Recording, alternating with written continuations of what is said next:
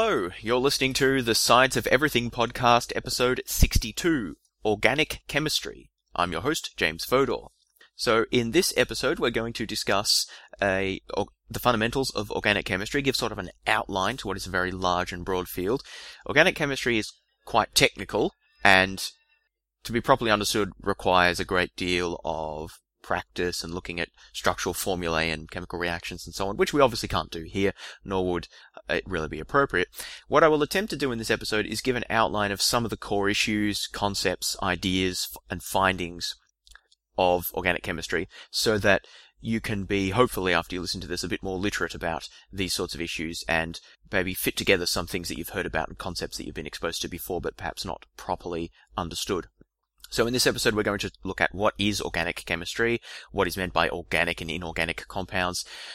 We'll look at the different types of organic compounds, including polymers and biochemical compounds. I'll discuss a little bit about organic chemical nomenclature, so how organic compounds are named and what some of the words there mean. Then we'll look at some interesting concepts in organic chemistry like functional groups, aromaticity, and fullerenes. We'll talk a bit about polymers as well. And I'll conclude by discussing a bit about the different types of organic chemical reactions and organic synthesis, so how organic molecules like drugs, for example, and new polymers are designed and constructed. So recommended pre-listening for this episode would be Episode 23, Chemical Reactions, and Episode 15, Chemical Bonding, would be very important. And I think Episode 9, Matter and Molecules, would also be relevant as well. So some basic understanding of chemical bonds and chemical reactions and atoms, molecules, and that sort of thing would be pretty much essential, because it'll be quite difficult otherwise to follow what I'm going to say. Right, so that all being said, let's make a start. So first of all, we need to define what is organic chemistry, what that subject covers and what is meant. So you've probably heard the term organic before. I think I've discussed this before, episodes 2 and 3 about organic agriculture. I think I discussed what is meant by the term organic. But when most people hear organic, they think about organic food or organic farming or something like that. Unfortunately, the term organic as used in organic food and organic as used in organic chemistry essentially have nothing to do with one another. Organic food is, food produced without using artificial fertilizers, and also there's a variety of other things that are used. If you're interested, look at episodes 2 and 3, techniques that are used. But organic chemistry really has nothing to do with whether something is natural or man-made, because organic chemistry studies both. Organic chemistry is really the study of carbon-based compounds. That's the fundamental characterization. It's stuff with carbon in it. But it's a little bit more technical than that, because not every compound that contains carbon is considered to be organic. For historical reasons, there are some carbon-containing compounds like carbides, carbonates, carbon dioxide, and carbon monoxide are classic examples of simple oxides. So there are compounds like this that are not considered to be organic. So basically, certain very simple carbon compounds that occur in many sort of systems that are not related directly to life or living organisms are considered to be inorganic. But that's largely for historical reasons.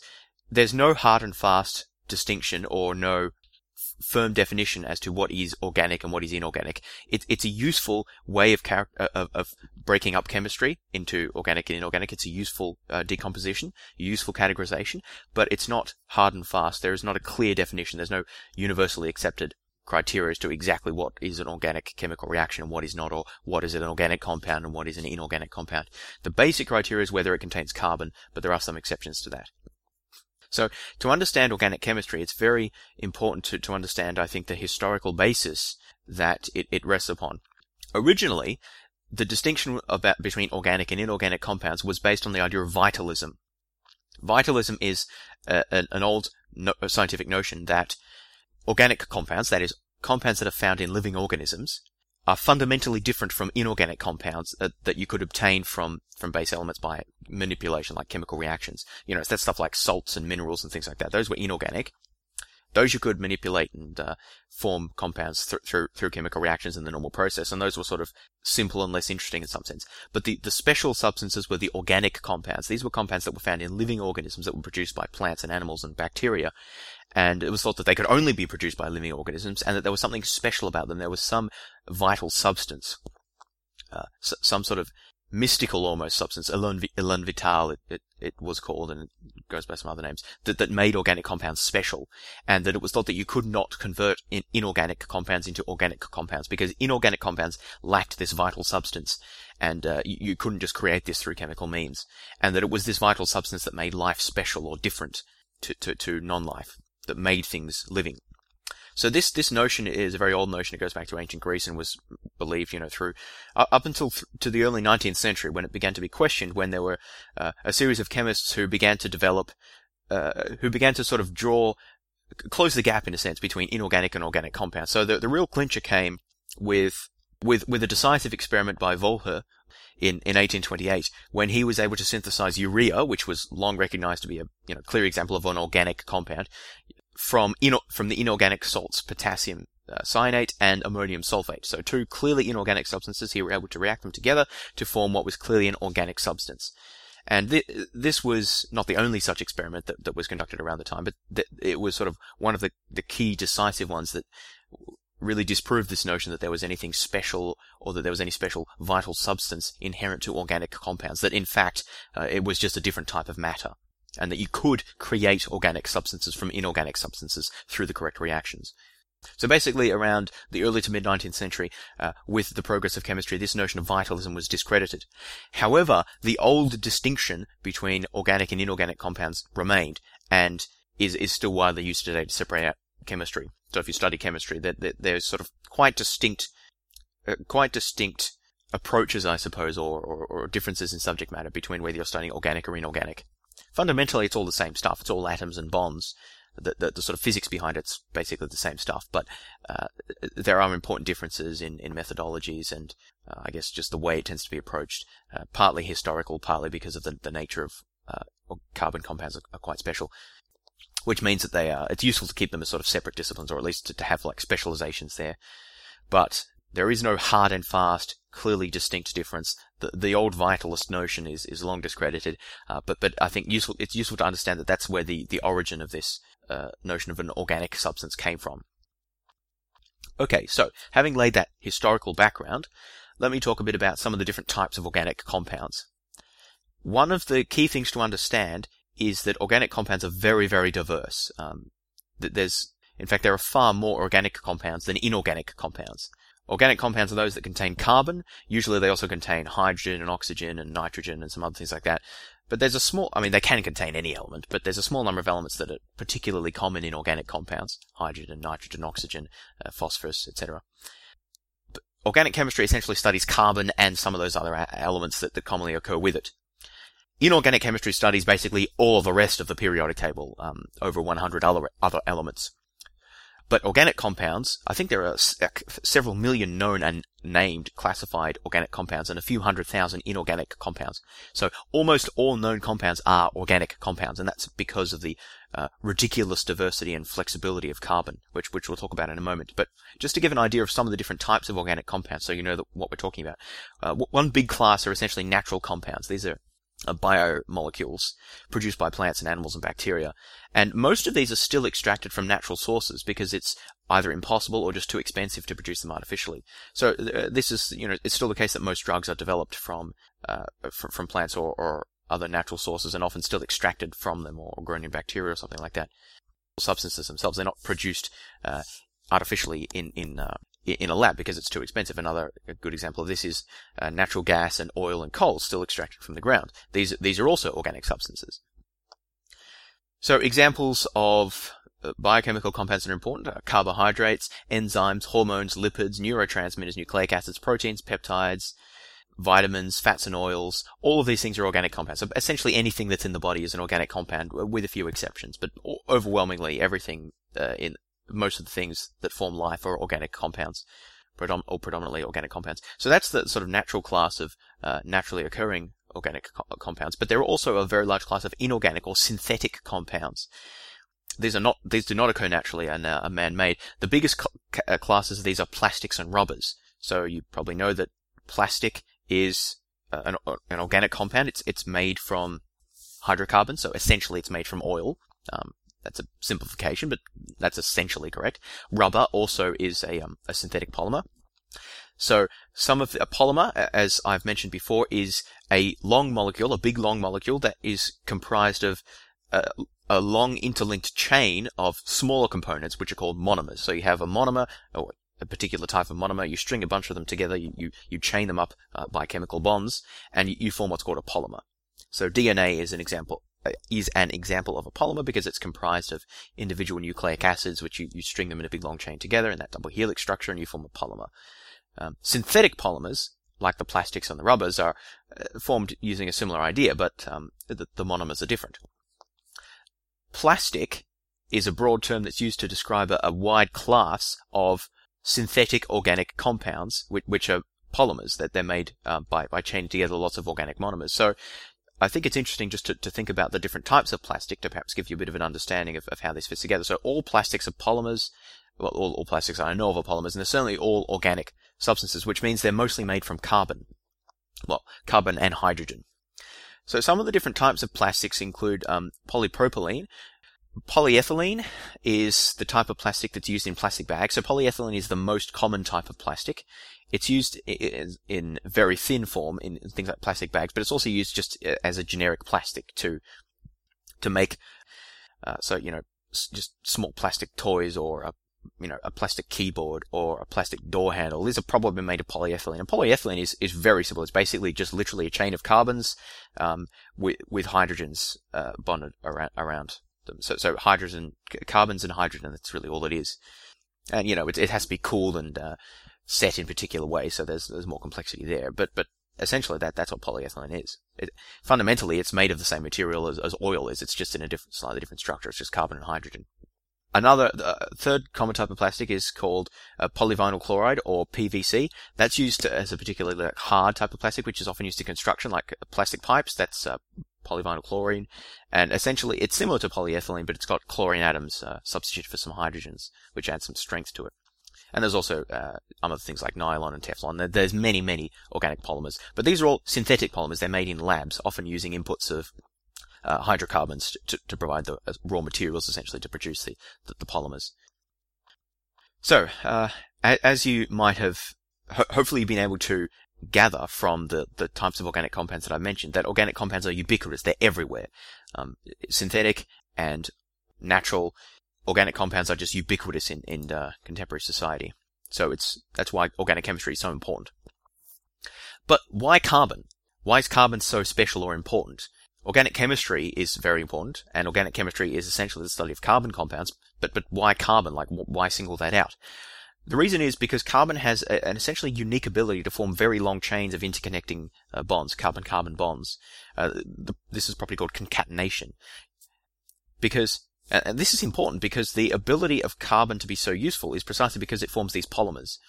Many of the things that I mentioned before, the three different types of plastic, as the synthetic polymers, and the other things in life, like the lipids, your proteins, and your enzymes, and your hormones, and your nucleic acids, these are all polymers. And the reason that they can do such interesting things is because they can be such long molecules, which allows them to fall up into interesting shapes and carry out interesting functions in the case of proteins, or to store lots of energy in the case of lipids, or to have to be very light and strong in the case of plastics. But it's the longness and the complexity or the potential complexity associated with that allows carbon compounds to be so useful. So that concatenation, that ability to form very long chains, is crucial. And carbon is not completely unique, but largely unique among the elements in being able to do that, because it has a valence of 4. It normally has 4 bonding sites, because it has essentially 4 empty spots for electrons to fill, that need to be filled by electrons, and those electrons come from other atoms. So it has 4 valence sites. That means 4 bonds that it can form with other atoms. And that 4 is a special number because it's essentially allows for a very symmetrical arrangement that allows you to form very long chains. Whereas other elements that don't have that symmetry, if you try and form a long chain of them, it'll either it'll bend around and come back on itself, or the chain just won't be stable because of kinks and other things like that. So essentially, being able to form long, straight, concatenated bonds is crucial to be able to form long, complex polymers. And that's what carbon does, because it has a valence of 4. Silicon also has a valence of 4, and that's partly why it's also quite useful in many applications, but it's not as light and versatile. It doesn't form and break bonds as easily as carbon does. That's another thing that makes carbon so useful. It's a very light and simple element, so it just forms bonds with lots and lots of different things and can be sort of relatively easily made to form double bonds or to break double bonds, and you can add elements and take them off. It's just very flexible, very versatile. And so therefore it's able to form this very large class of complex and intricate molecules. One of the simplest forms of organic molecules is called hydrocarbons, which I mentioned before. These are a family of organic molecules that are purely composed of hydrogen and carbon, so just hydrogen, carbon, hence hydrocarbon, and fossil fuels, so coal and oil and natural gas are sort of the canonical examples of hydrocarbons, because that's what they are. They're just carbon and hydrogen. And when we burn them, essentially what we're doing is we're breaking up those bonds between the carbon atoms, and we're reacting the carbon with oxygen in the atmosphere to form carbon dioxide, and we also form water as well. We react some of the oxygen in the atmosphere with hydrogens found in the hydrocarbon to form water, H2O. So the energy stored in the carbon-to-carbon and carbon-hydrogen bonds is extracted by reaction with oxygen in the atmosphere, and energy released, and then we use that to fuel our economy. So that's why hydrocarbons are so useful. They're also used, as I mentioned before, to produce plastics, and so synthetic polymers. They provide the raw material in a sense for that. Okay, so that's the conclusion, sort of the introductory part of this, what is organic chemistry, the types of organic compounds, and why carbon's special. I now want to look at a few more specific elements. First, I want to start by talking about the nomenclature. So, nomenclature is a very important component of organic chemistry, and there's a systematized way of referring to, naming and referring to organic compounds. As is unsurprising, because, as I mentioned, there are so many of them, we have to have rigorous and clear rules for naming them. So these rules for the nomenclature are agreed upon by the International Union of Pure and Applied Chemistry, so IUPAC. They have very strict and very technical rules about exactly how names are put together. Essentially, the idea is that you look at the longest chain of carbons that is present in a molecule. There might be lots of different chains and subchains and so on. You look at the longest possible one, and you base the name on that. And then you describe the molecule based on the position of different side chains along the main chain. So if your main chain, your longest chain of carbons has 10 carbons on it, then you name the molecule after saying, well, what is branched off from the second carbon, and what is branched off from the third carbon, and what is branched off from the fourth carbon. And then maybe there are sub-branches of that, and so you name those appropriately. And, each different type of bond or molecule that could be attached to it has its own name, and so you basically just build up bigger and longer names according to where the different chains or subgroups appear on the main chain of carbons. Now, the rules are far too technical to go into here. I'm just trying to give an illustration of how nomenclature works and what it's used for. The purpose is so that ideally, every single organic compound should have a unique and unambiguous name from which you can determine its structural formula. That is the exact relationship of all the atoms in the molecule. So that's why the names have to be very precise and technical, because they literally describe exactly the structure of the molecule. It's not a name in the usual sense, because we could just call the molecule, molecule 478, and that might be enough. Or we could call it Bob. Like, you could just have a name to refer it to. But the technical nomenclature in organic chemistry actually specifies precisely the structure of the molecule, so that a chemist could just look at the name and, in theory at least, draw up the molecule, and they'd know exactly what it looked like. So, but in practice, because these technical structural names are very long and complicated, chemists don't really use them very much in actually referring to compounds. What they tend to do is use either structural formula, which is essentially like a diagram of the molecule if it's complicated, or if it's simple enough, just use its common name, or a trivial name they're also called. Now sometimes things are simple enough that the trivial name is the same as its proper name. So carbon dioxide, well, that's not an organic molecule, but it'll do for our purposes here. Carbon dioxide is its proper name. That's probably what it's called. Water would be an example of a trivial name. That's not its proper name. Its proper chemical name would be a dihydrogen oxide or dihydrogen monoxide. But water is just commonly used because it's easier. Or you just write H2O. But to give some examples, so tartaric acid is a type of organic acid that's found in wine. Generally, you just refer to it as tartaric acid because it's easier and simpler. But its proper systematic name is 2,3-dihydroxybutane dioic acid. Let's break that down a bit. So 2,3, what does that mean? Well, those numbers refer to the carbon atoms along the main chain. and it says that something happens there's something attached to carbons 2 and 3. Well, what is attached to those carbons? Well, the next bit of the name tells us that. Dihydroxy. The di tells us that there are 2. Okay, well, 2 what? Hydroxy. Well, that's essentially just OH molecule. That's a functional group, which we'll talk about in a moment. So dihydroxy, there's 2 of those OH things bonded to the second and third carbon atoms. Okay, what are these second and third carbon atoms part of? What's the main chain? Well, the next bit of the name tells us that. Butane. But means 4, so there are 4 carbons in the big chain. And ane means there are no double bonds. It's all single bonds. Ene means there are double bonds, and ine means there are triple bonds. But don't worry too much about that. But you can indicate the type of bonds in the name. And the last bit, dioic acid, tells us essentially that it's an organic acid. So that tells us also that there's another functional group that's going to be attached there. But well, it actually tells us that there are 2 of them. There'll be acid groups at either end. But the key point is that you can refer to the acidic properties of the molecule by the final component, which is the oic acid. Dioic acid means there's actually sort of those 2 of those acidic groups on the end. So overall we have the name 2,3-dihydroxybutane dioic acid. So that specifies completely the structure of the molecule and where everything is, the different functional groups and the different types of bonds. But you can see that that's kind of long and annoying, so tartaric acid's easier. Now, I can't resist giving an example of a much longer name, because tartaric acid is actually a relatively simple organic compound. Beta-carotene is a pigment found in certain fruits and vegetables, it's responsible for the color of some of these, and it's classified as a hydrocarbon. It's a fair bit more complicated than tartaric acid, so its sort of trivial name is beta-carotene. What is its IUPAC name? Well, its IUPAC name is as follows. 1,3,3-trimethyl-2, 1E3E5E7E9E11E13E15E17E, 3,7,12,16 tetramethyl-18, 2,6,6-trimethylcyclohexene 1-il, octadeca 1, 3, 5, 7, 9, 11, 13, 15, 17, nonanyl cyclohexene. So that's the full name.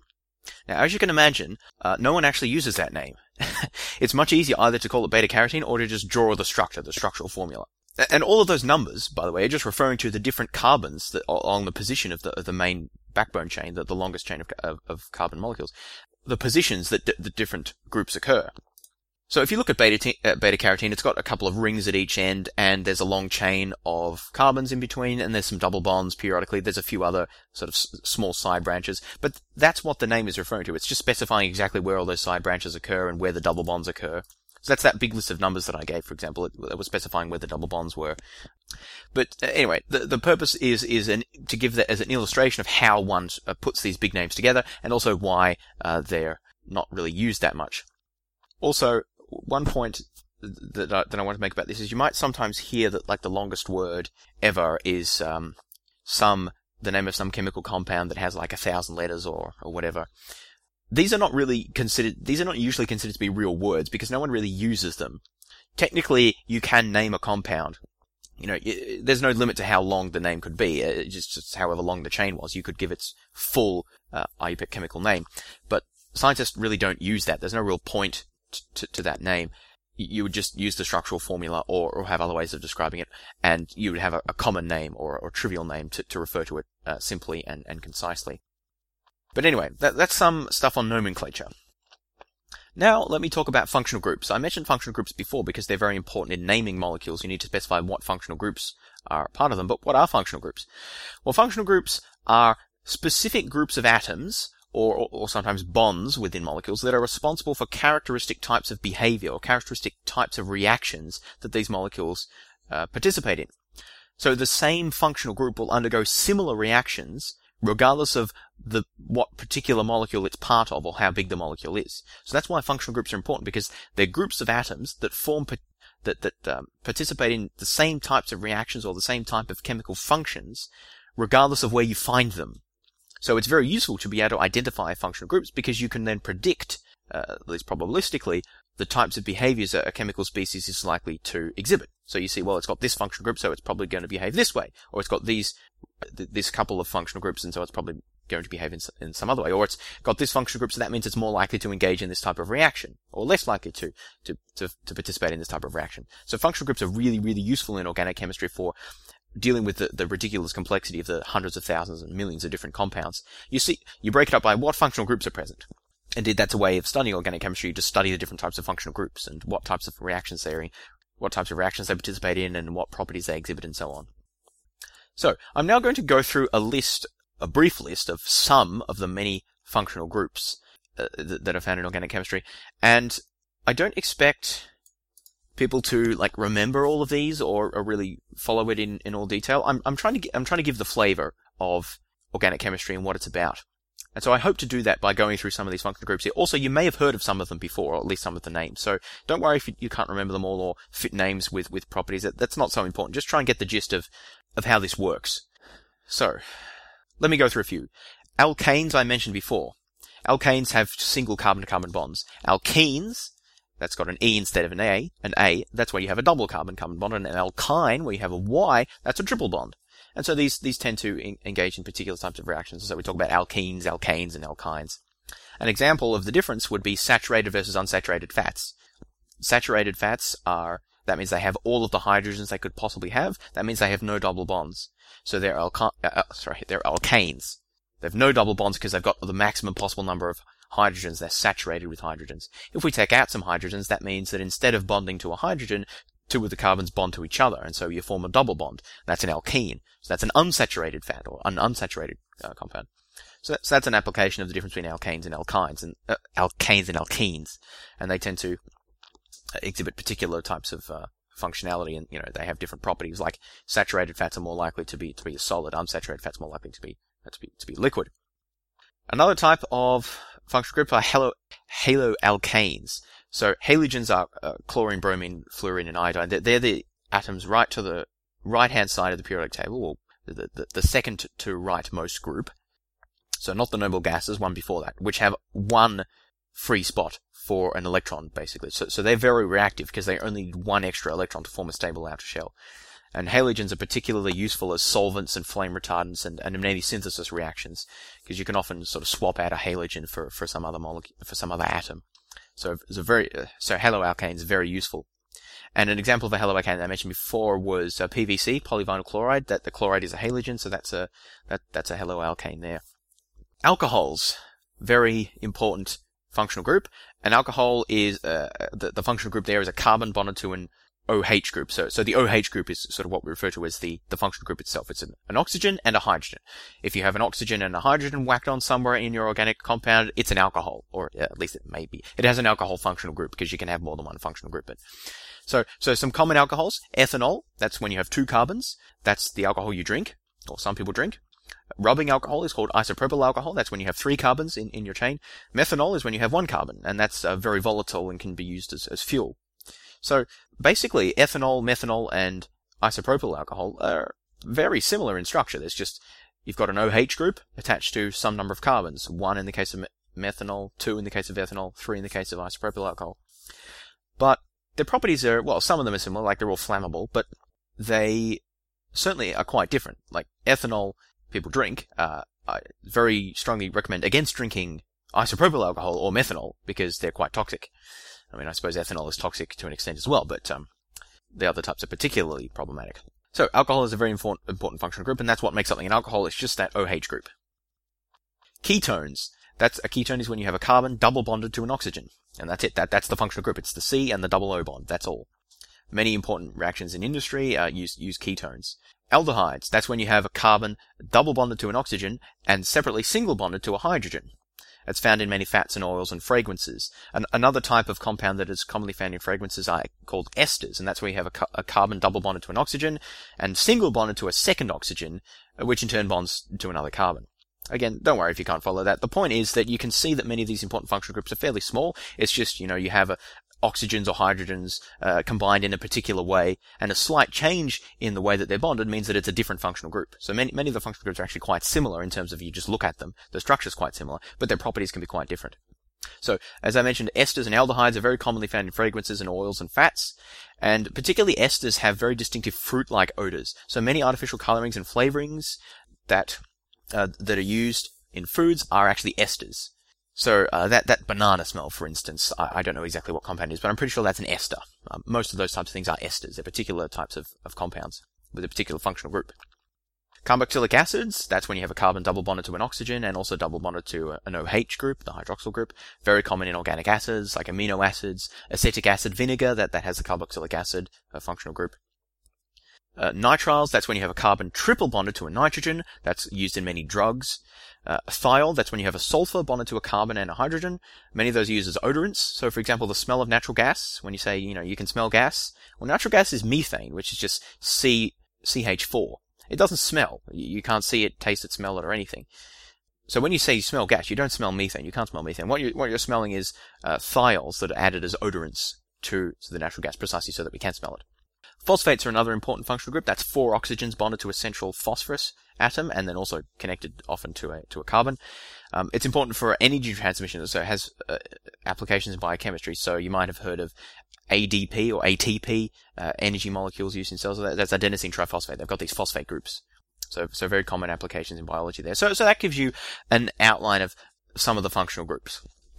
You may have heard of some of them before, the aldehydes or the carboxylic acids, esters, haloalkanes, alcohols, ketones. Very important for understanding and categorizing organic molecules and predicting their properties and reactivities. So now I want to move on to talk about another property of organic compounds, which is called aromaticity. Now, aromaticity describes essentially when you have a ring of unsaturated carbon atoms connected together. It's 6 carbon atoms connected in a ring. It's a particular structure. That phenomena is called aromaticity. The reason it's important is because essentially the 6 carbon atoms share electrons between all of them. It's sort of like one big covalent bond in some sense between all 6 of the atoms. That's not quite right, but it's a way of thinking about it. It's a special structure that has particularly low energy. You can spread out the electrons across a sort of a wider space, which means that the repulsive force between the electrons is lower, which essentially means you have a lower potential energy. It's more stable. That's the key. It's more stable because you can spread out the electrons more. And so these aromatic rings, as they're called, are common in many types of organic compounds, and they're a particularly stable way for carbon to form, so that they're very common. These aromatic rings are also called benzene rings. And you may have seen them before because they're occasionally used in a sort of stylistic way, like in logos or in on products or things like that. It's essentially just a hexagon of lines, and sometimes you'll have a circle in the middle or something like that. This is basically a benzene ring, or stylized versions of benzene rings. I'll post some pictures of some of these things on the Facebook so you can get an idea of what I'm talking about. But I think it's useful to have an idea of what this thing is. It's very important in organic chemistry because it appears all the time and has many important properties. The reason it's called aromatic, by the way, is because originally it was associated with odorants. Many odorants do have aromatic rings, but certainly not all of them do. So the name is sort of a historical accident, like many things in science and organic chemistry as a whole. But the phenomena is not fragrance. Like, that's not what makes something aromatic in organic chemistry. It's to do with this conjugation stabilization property of the spreading out of the electrons across the 6 hydrogen atoms. That's what aromaticity is. It's not actually about whether it smells or not. That's just a word. So, for example, 4 amino acids are aromatic: histidine, phenylalanine, tryptophan, and tyrosine. Each of them have at least one aromatic ring in them. All of the 5 nucleotides, adenine, thymine, cytosine, guanine, and uracil, have a number of rings in them, aromatic rings, and so they form a key component of their structure. Steroid hormones are made out of a number of aromatic rings. Moving on to another very interesting property of organic compounds, things called fullerenes, and I can't help but mention these things. A fullerene is any molecule that is composed entirely of carbon in the form of some sort of hollow structure. So it could be a sphere or a tube or an ellipsoid or some substance like that. So diamond is composed completely of carbon. There's nothing else in it if it's pure diamond, but it's not hollow. It's a dense structure. Whereas there are things called buckyballs or spherical fullerenes, which are basically spheres of 60 carbon atoms in a very particular arrangement. They're actually exactly the same structure as many footballs or soccer balls are. So if you think about that shape, with how it has like those flat surfaces all linked together, that's really exactly the shape, or very close to exactly the shape of a buckyball. Obviously they're just a lot smaller, and they're made of carbon atoms, and they're only made of carbon, and they're hollow on the inside. Cylindrical versions of this, where you basically have a sheet of carbon and roll it up into a tube, these are called carbon nanotubes, and some people may have heard of these before because they're a sort of recent development in nanotechnology and chemistry, and there's a lot of excitement about some of their properties because fullerenes tend to be very strong, very high tensile strength. They're also very good conductors of electricity and heat, but they're also fairly inactive, that is chemically inactive, because they don't have any exposed atoms that can easily be displaced. They're sort of wound up as a sphere or a hollow tube, and there aren't any reactive functional groups like the alcohols or the esters or whatever to cause problems. The carbon by itself is just sort of sits there. It's very stable. It's not reactive, but it's very strong and conductive. And so this combination of lightweight, strong, unreactive, and highly conductive means these have potential applications in computing, developing new computing technologies or new microchips, new potential applications in producing very high, strong but lightweight materials for use in construction or in manufacture of machinery and other things like that. So it's very much early days for exactly what these will be used for. But I couldn't help mentioning them because they're an interesting application of organic chemistry, and people talk about them periodically. So carbon nanotubes are just tubes of carbons rolled up together, and they're an example of fullerenes, hollow substances composed entirely of carbons. Very interesting things. Okay, so I'll come to the end now by saying a little bit about organic reactions and organic synthesis. This is making organic molecules, basically. So, organic chemistry has a tradition of naming specific reactions after their inventor or co-inventors, and there are literally hundreds of these. There's a big list on Wikipedia you can check out, and I won't really go through any of them.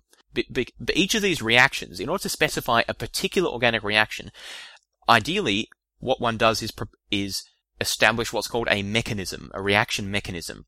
And this refers to a sequence of steps, very small steps, that specifies exactly what reacts with what in each stage of the reaction. So exactly how you get from the reactants to the products.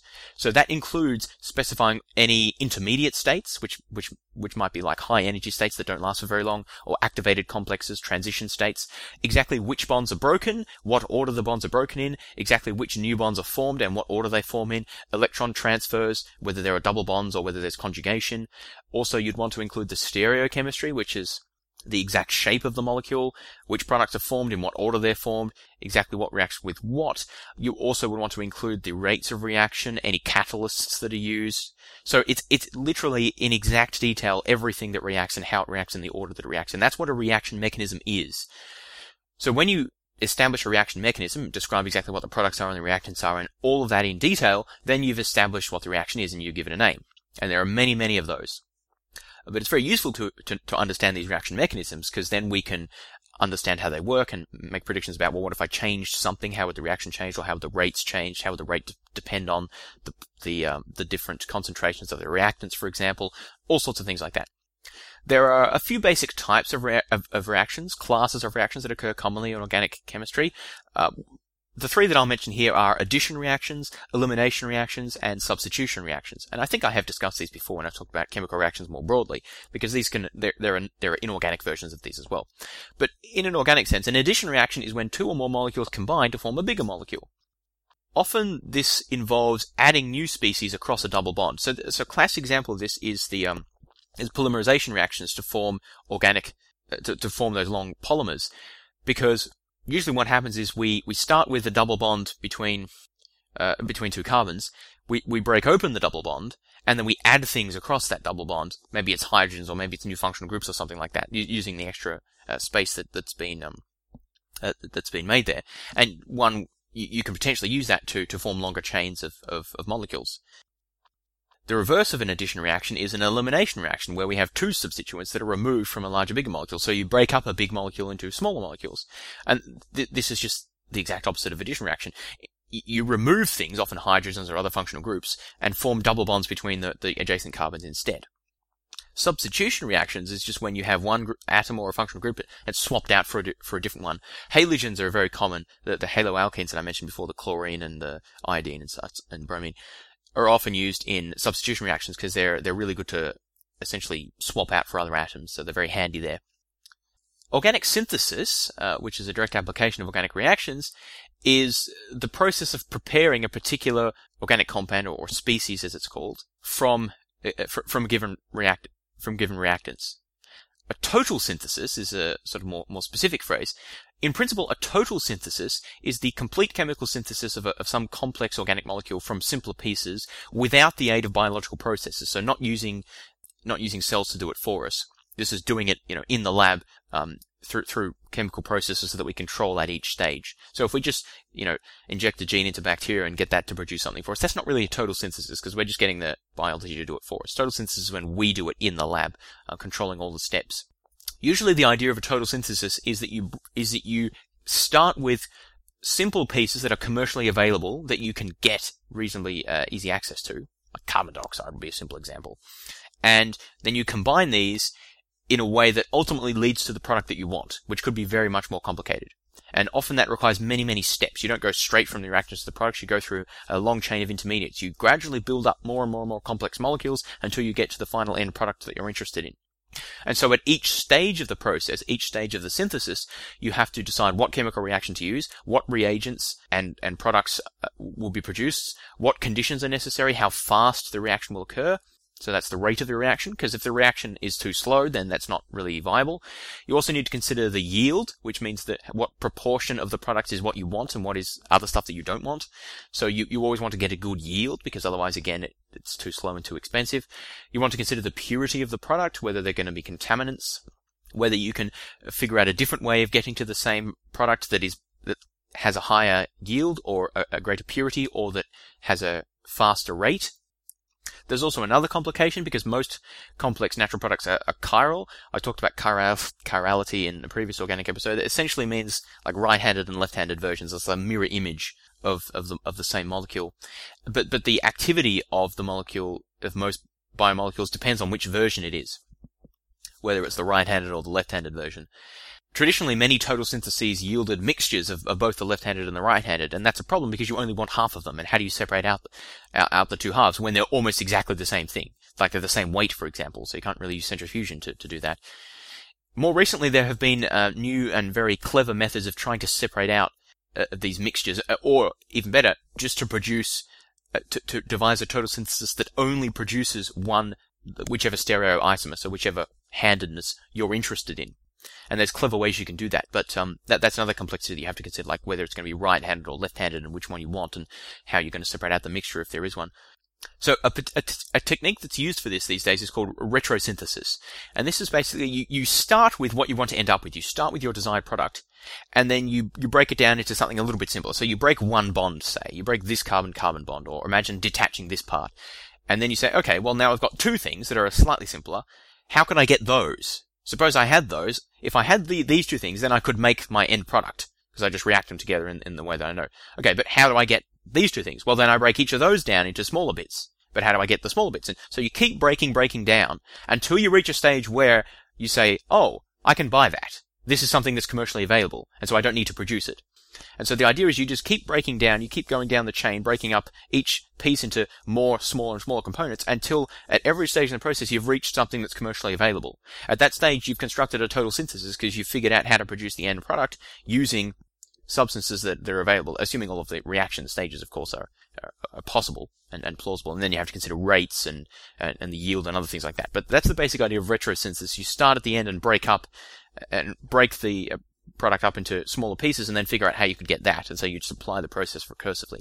So organic synthesis is a really complicated area, and it's the product of a lot of research. Obviously, there's a lot of money here in terms of drug design, in terms of treating diseases, in terms of developing new polymers and new materials. So there's lots of interest in the industry for this sort of thing. But it's very hard as well because there are millions of organic compounds and literally an infinitude of possibilities of the structures that you could have and ways that you could react things together. And there's no like algorithm you can just apply to follow a set of steps, like just to solve the equation and figure out how to do it. There's a lot of sort of ingenuity and, knowledge of the different chemical reactions and how this similar problems have been solved in the past. And, so there's much complexity there, which is why there's, still a lot of demand for chemists who understand this sort of stuff. But we now have reached the conclusion of this podcast. I hope you found it interesting. I think organic chemistry is something that can be dry. I mean, it definitely can be quite dry, if you're just learning reaction after reaction. Hopefully, the way I presented it at least made it a little bit more interesting and accessible. I tried to present some of the things that are more relevant, some of the knowledge that you might have heard or concepts that you can perhaps relate to. So try and think about some of the things I talked about. I talked about what is organic chemistry. I talked about the types of organic molecules, both biomolecules and also synthetic polymers. I talked about why carbon is special, the special properties it has. I talked about the different types of functional groups and what those are. I talked about organic nomenclature, so how we name organic molecules. I talked about some other special properties of organic compounds, aromaticity, fullerenes, and I talked about organic synthesis and reactions and the different types of reactions, and I talked about retrosynthesis and how that's done. If you enjoyed this podcast, please jump onto iTunes and give the podcast a favorable review. It really helps to increase the image and the exposure of the podcast, so if you could do that, that's much appreciated. Also, give our Facebook page a like. Just go to Facebook, type in the Science of Everything podcast. You should be able to find the Facebook page. There I post periodic updates and also images and visualizations to accompany the audio material of the podcast, so check that out. And even aside from that, just give us a like so that you can boost the visibility of the podcast.